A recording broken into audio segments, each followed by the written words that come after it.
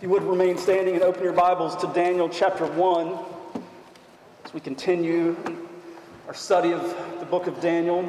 We'll pick up in verse 8. And this week read the rest of the chapter, so 8 down through 21. The grass withers, the flower fades, but the word of our God stands forever. Daniel 1, beginning in verse 8. But Daniel resolved that he would not defile himself with the king's food or with the wine that he drank. Therefore he asked the chief of the eunuchs to allow him not to defile himself. And God gave Daniel favor and compassion in the sight of the chief of the eunuchs. And the chief of the eunuchs said to Daniel, I fear the Lord my king, who assigned your food and your drink. For why should he see that you are in worse condition than the youths who are of your own age? So would you endanger my head with the king? Then Daniel said to the steward, whom the chief of the eunuchs had assigned over Daniel, Hananiah, Mishael, and Azariah, test your servants for 10 days. Let us be given vegetables to eat and water to drink. Then let our appearance and the appearance of the youths who eat the king's food be observed by you, and deal with your servants according to what you see. So he listened to them in this matter and tested them for 10 days. At the end of 10 days, it was seen that they were better in appearance and fatter in flesh than all the youths who ate the king's food. So the steward took away their food and the wine that they were to drink and gave them vegetables. As for these 4 youths, God gave them learning and skill in all literature and wisdom, and Daniel had understanding in all visions and dreams. At the end of the time, when the king had commanded that they should be brought in, the chief of the eunuchs brought them in before Nebuchadnezzar. And the king spoke with them, and among them all none was found like Daniel, Hananiah, Mishael, and Azariah. Therefore they stood before the king, and in every matter of wisdom and understanding about which the king inquired of them, he found them 10 times better than all the magicians and enchanters that were in all his kingdom. And Daniel was there until the first year of King Cyrus. The word of the Lord. Let's pray and ask for help. Lord, we need your help today. May we see Jesus in this text. May we be pointed ahead to you, our great God and King. Lord, as we consider these realities, also help us resolve in our hearts. Give us resolve, Lord, in the ways that we live our lives. May we live them for your glory. Shape us, we pray in Christ's name. Amen. You may be seated. You're going to have to pray for me today. I'm working on a cold a little bit. I'm not going to get too near you, or hopefully not spit all the way to the front row. So we have these 4 teenage boys brought from their home, from their church, from their parents, from everything that they had ever known, and brought to a strange land. From Judah to Babylon, from a place where everything is known to a place where nothing is known. From all things familiar to all things chaotic. If this were us and we were writing ourselves in the pages of Daniel, how do you think we would hold up? I thought about that this last week, and I think we fancy ourselves the hero. Like, we would do great. I actually highly doubt it. We would probably do really, really bad. We wouldn't handle the situation well.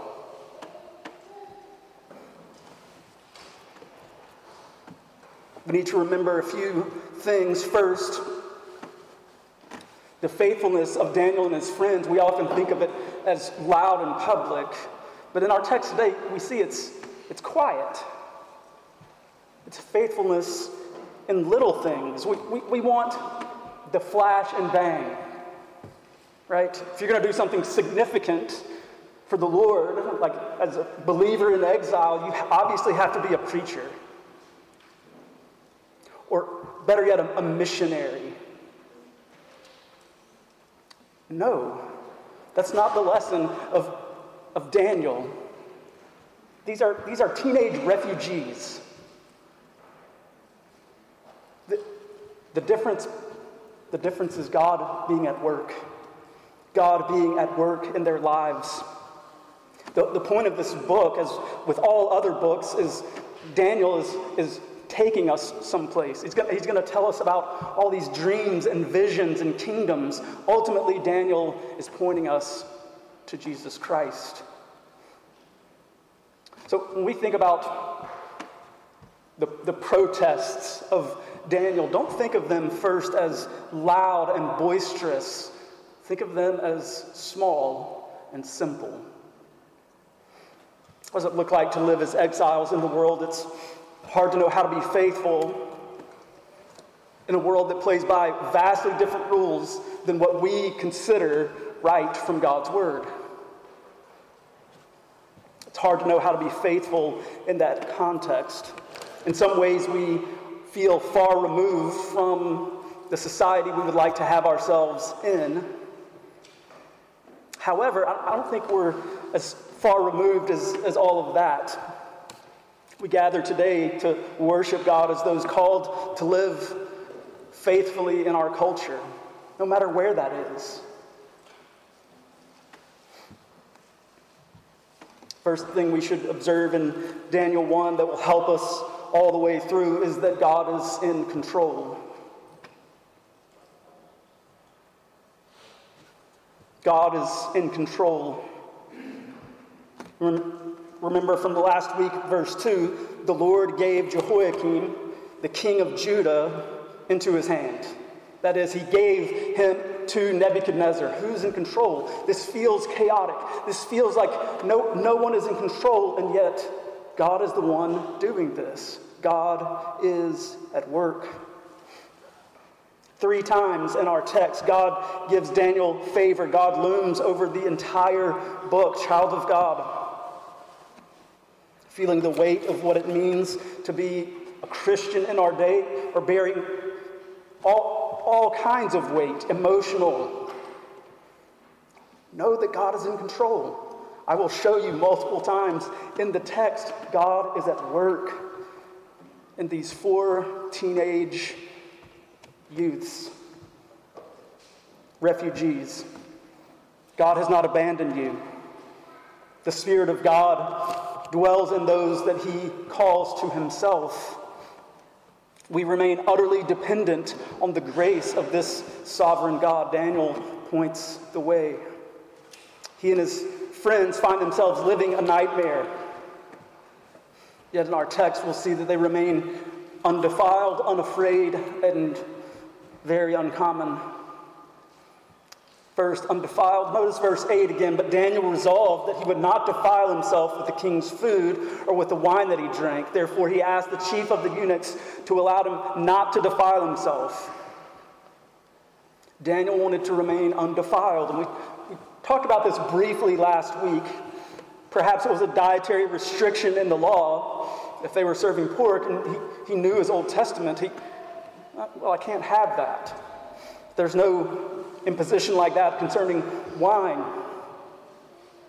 The next thing we could ask is maybe they're serving this food to gods before they're offering it to Daniel. We simply don't know. They also would offer vegetables to their false gods. We know this.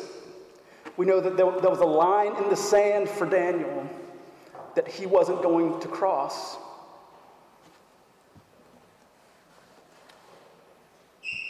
He wasn't going to eat the king's food. We referenced this again last time, but he resists in a quiet way, giving himself over fully to the will of Nebuchadnezzar.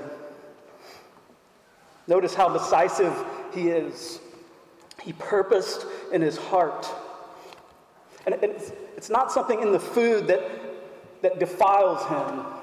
Again, it's this whole notion of being assimilated into the full culture of Babylon. He's not going to do it.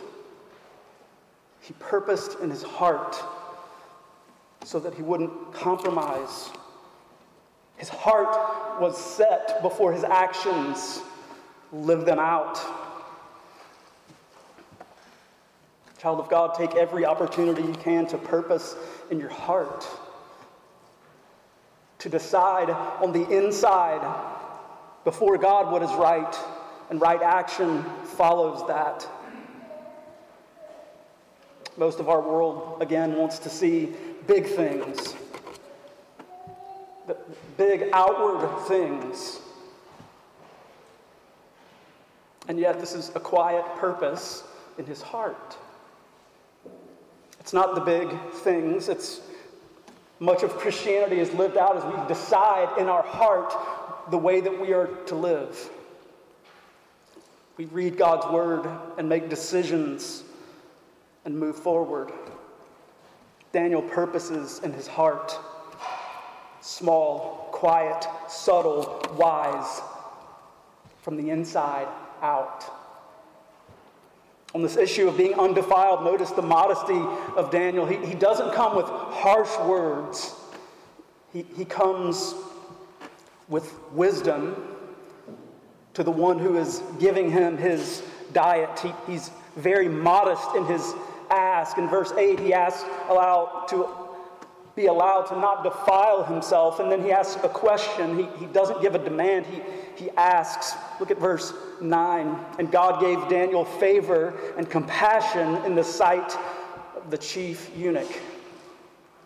Again, just like God is in control in verse 2, God is in control of all of this. And here, he gives Daniel grace and compassion in the eyes of the chief eunuch. It's remarkable. Daniel could have utterly blown the situation up. He could have, but he didn't do that. He purposed in his heart. He had a conversation. And then when he gets pushback, they plan a test. He says, okay, I know that. And look, if this goes bad, the eunuch could lose his head. He said, if I allow this and you look bad before the king, I could die. Daniel said, try us. 10 days. Again, not harsh words. Resolve from the inside out. There will be larger things that come his way later in the book. Fire and lions.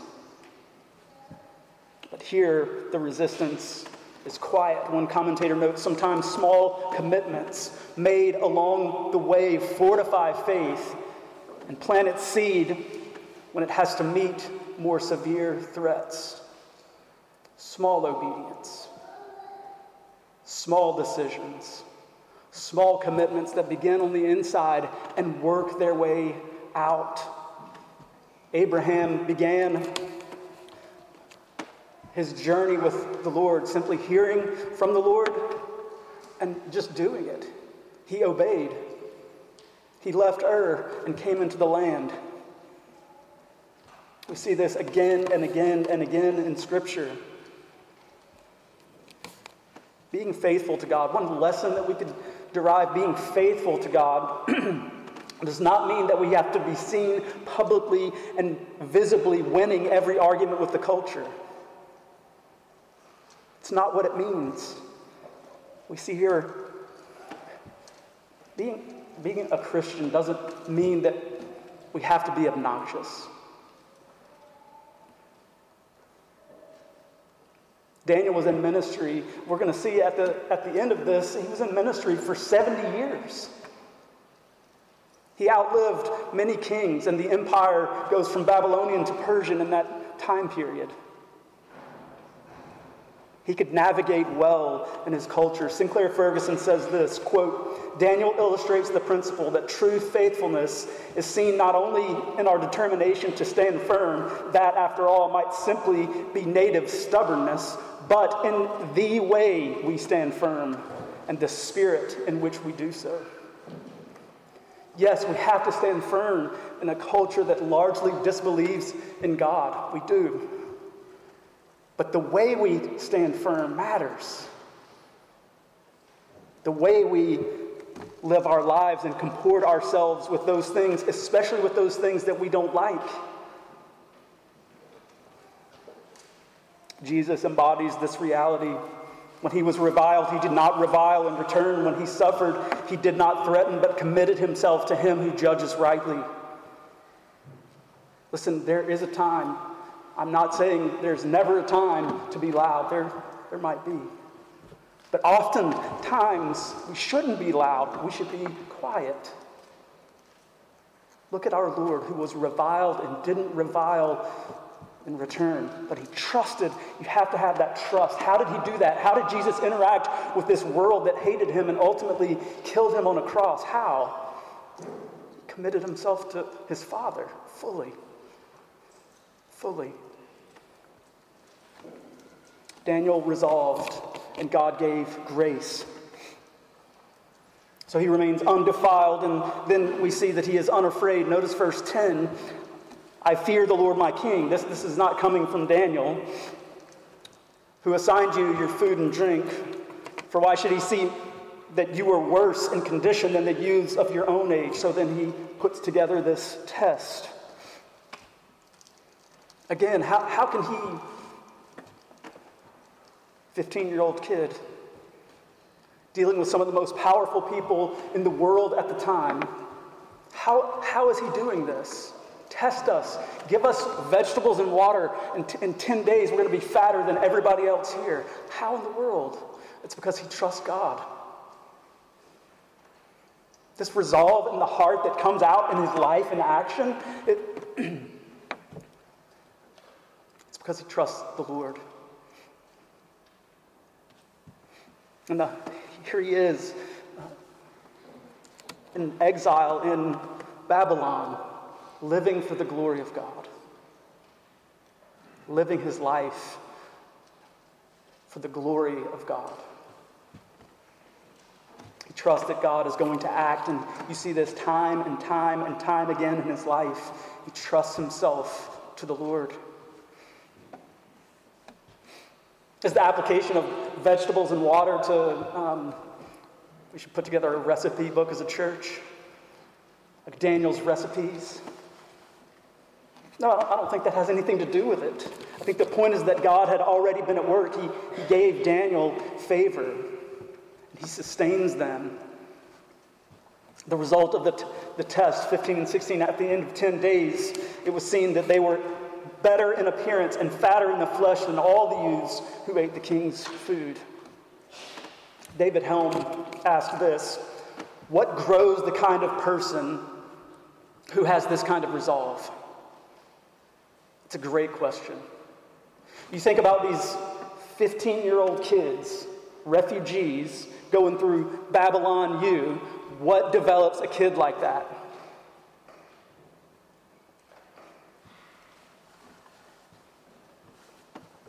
I think this is a fantastic question for our church, for our youth. What would make a people say no to I'm not going to defile myself like that? What creates that? Helm goes on to say, people of resolve are fashioned. They are made. They don't just appear. They are formed. End quote. I agree.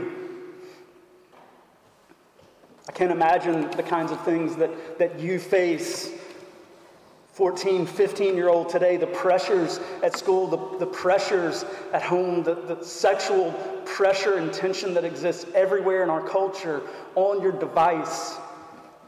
Things that are normative today that were unheard of, 10 years ago. My question for you is, are you looking for answers for your life in the Word of God? Are you listening to other people? Are you seeking with resolve in your heart to live your life in a way that pleases God? Parents, this kind of resolve doesn't just magically appear.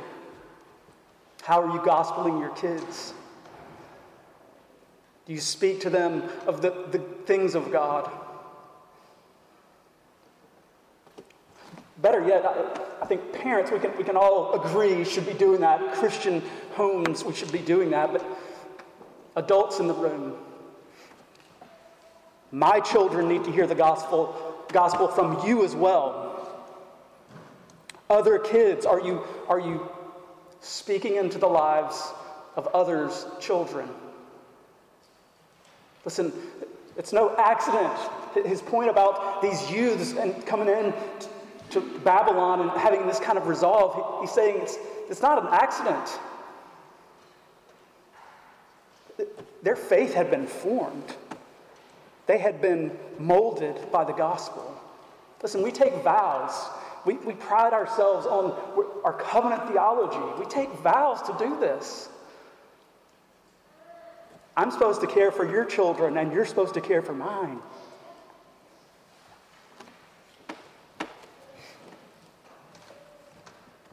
So he has this confidence, this assurance of faith based on God's grace to him, and God provides.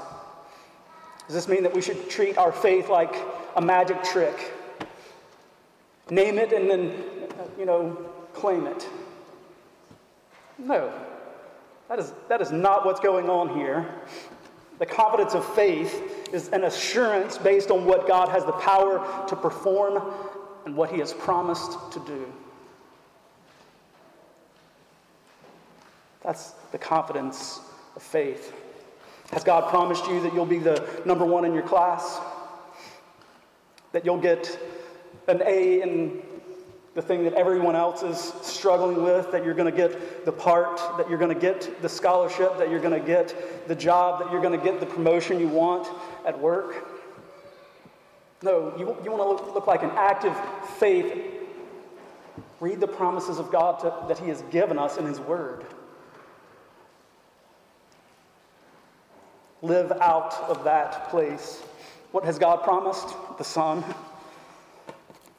the Spirit, his love poured into our hearts. We could go on and on and on. Another application is this: to shape youth takes teaching, but also modeling, also doing. Parents and members of Grace, are you engaging in modeling Christian behavior? One of the most powerful things we offer our neighbors, our community, is staying married. Love your spouse. In a culture, in a time that radically fights against monogamous marriages, stay married. That's a great application. If you're married, stay that way. Until death do you part. There's glory in that. There's beauty in that.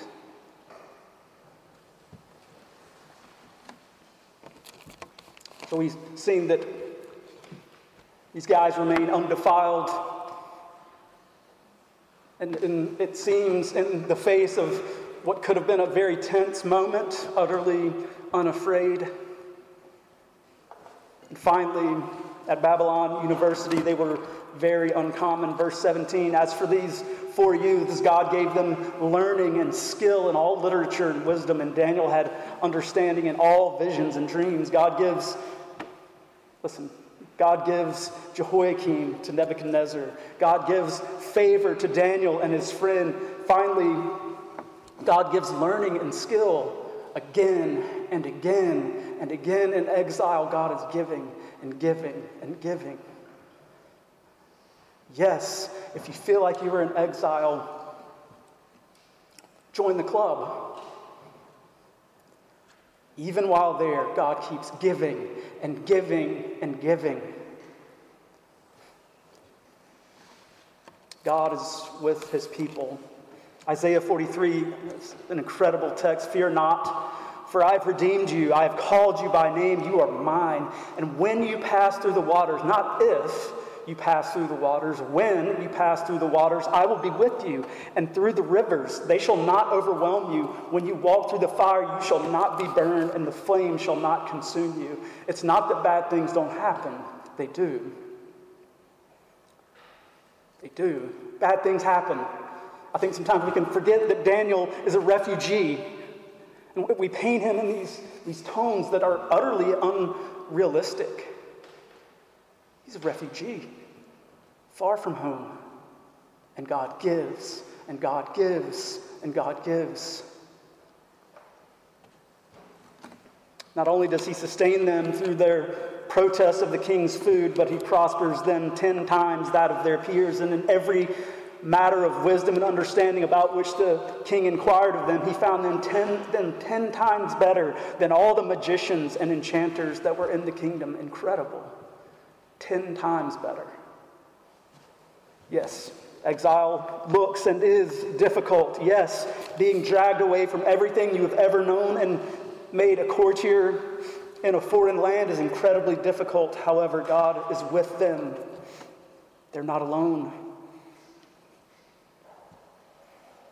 And I love this. See, Daniel was there until the first year of King Cyrus, some 75 more years. He outlasts this empire.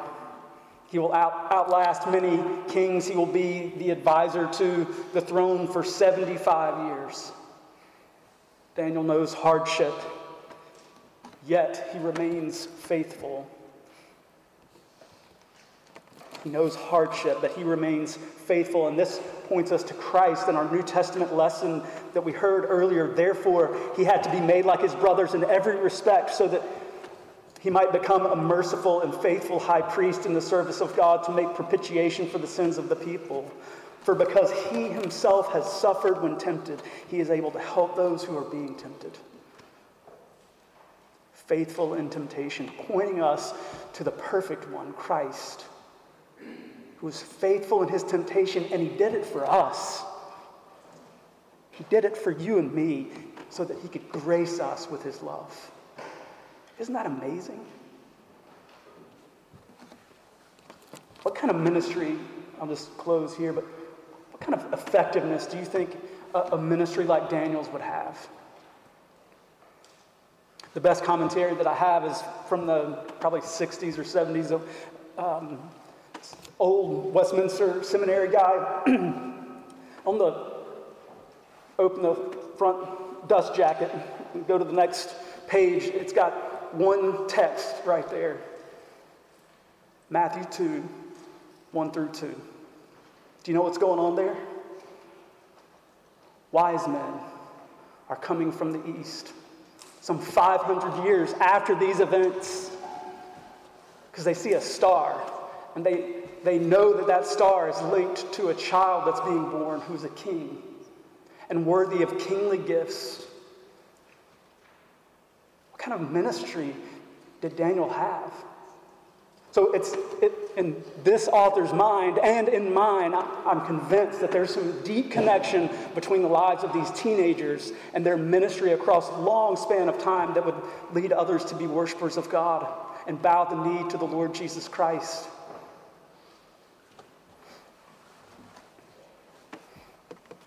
What matters is faithfulness in this situation. Faithfulness in little things. Faithfulness to our God and King.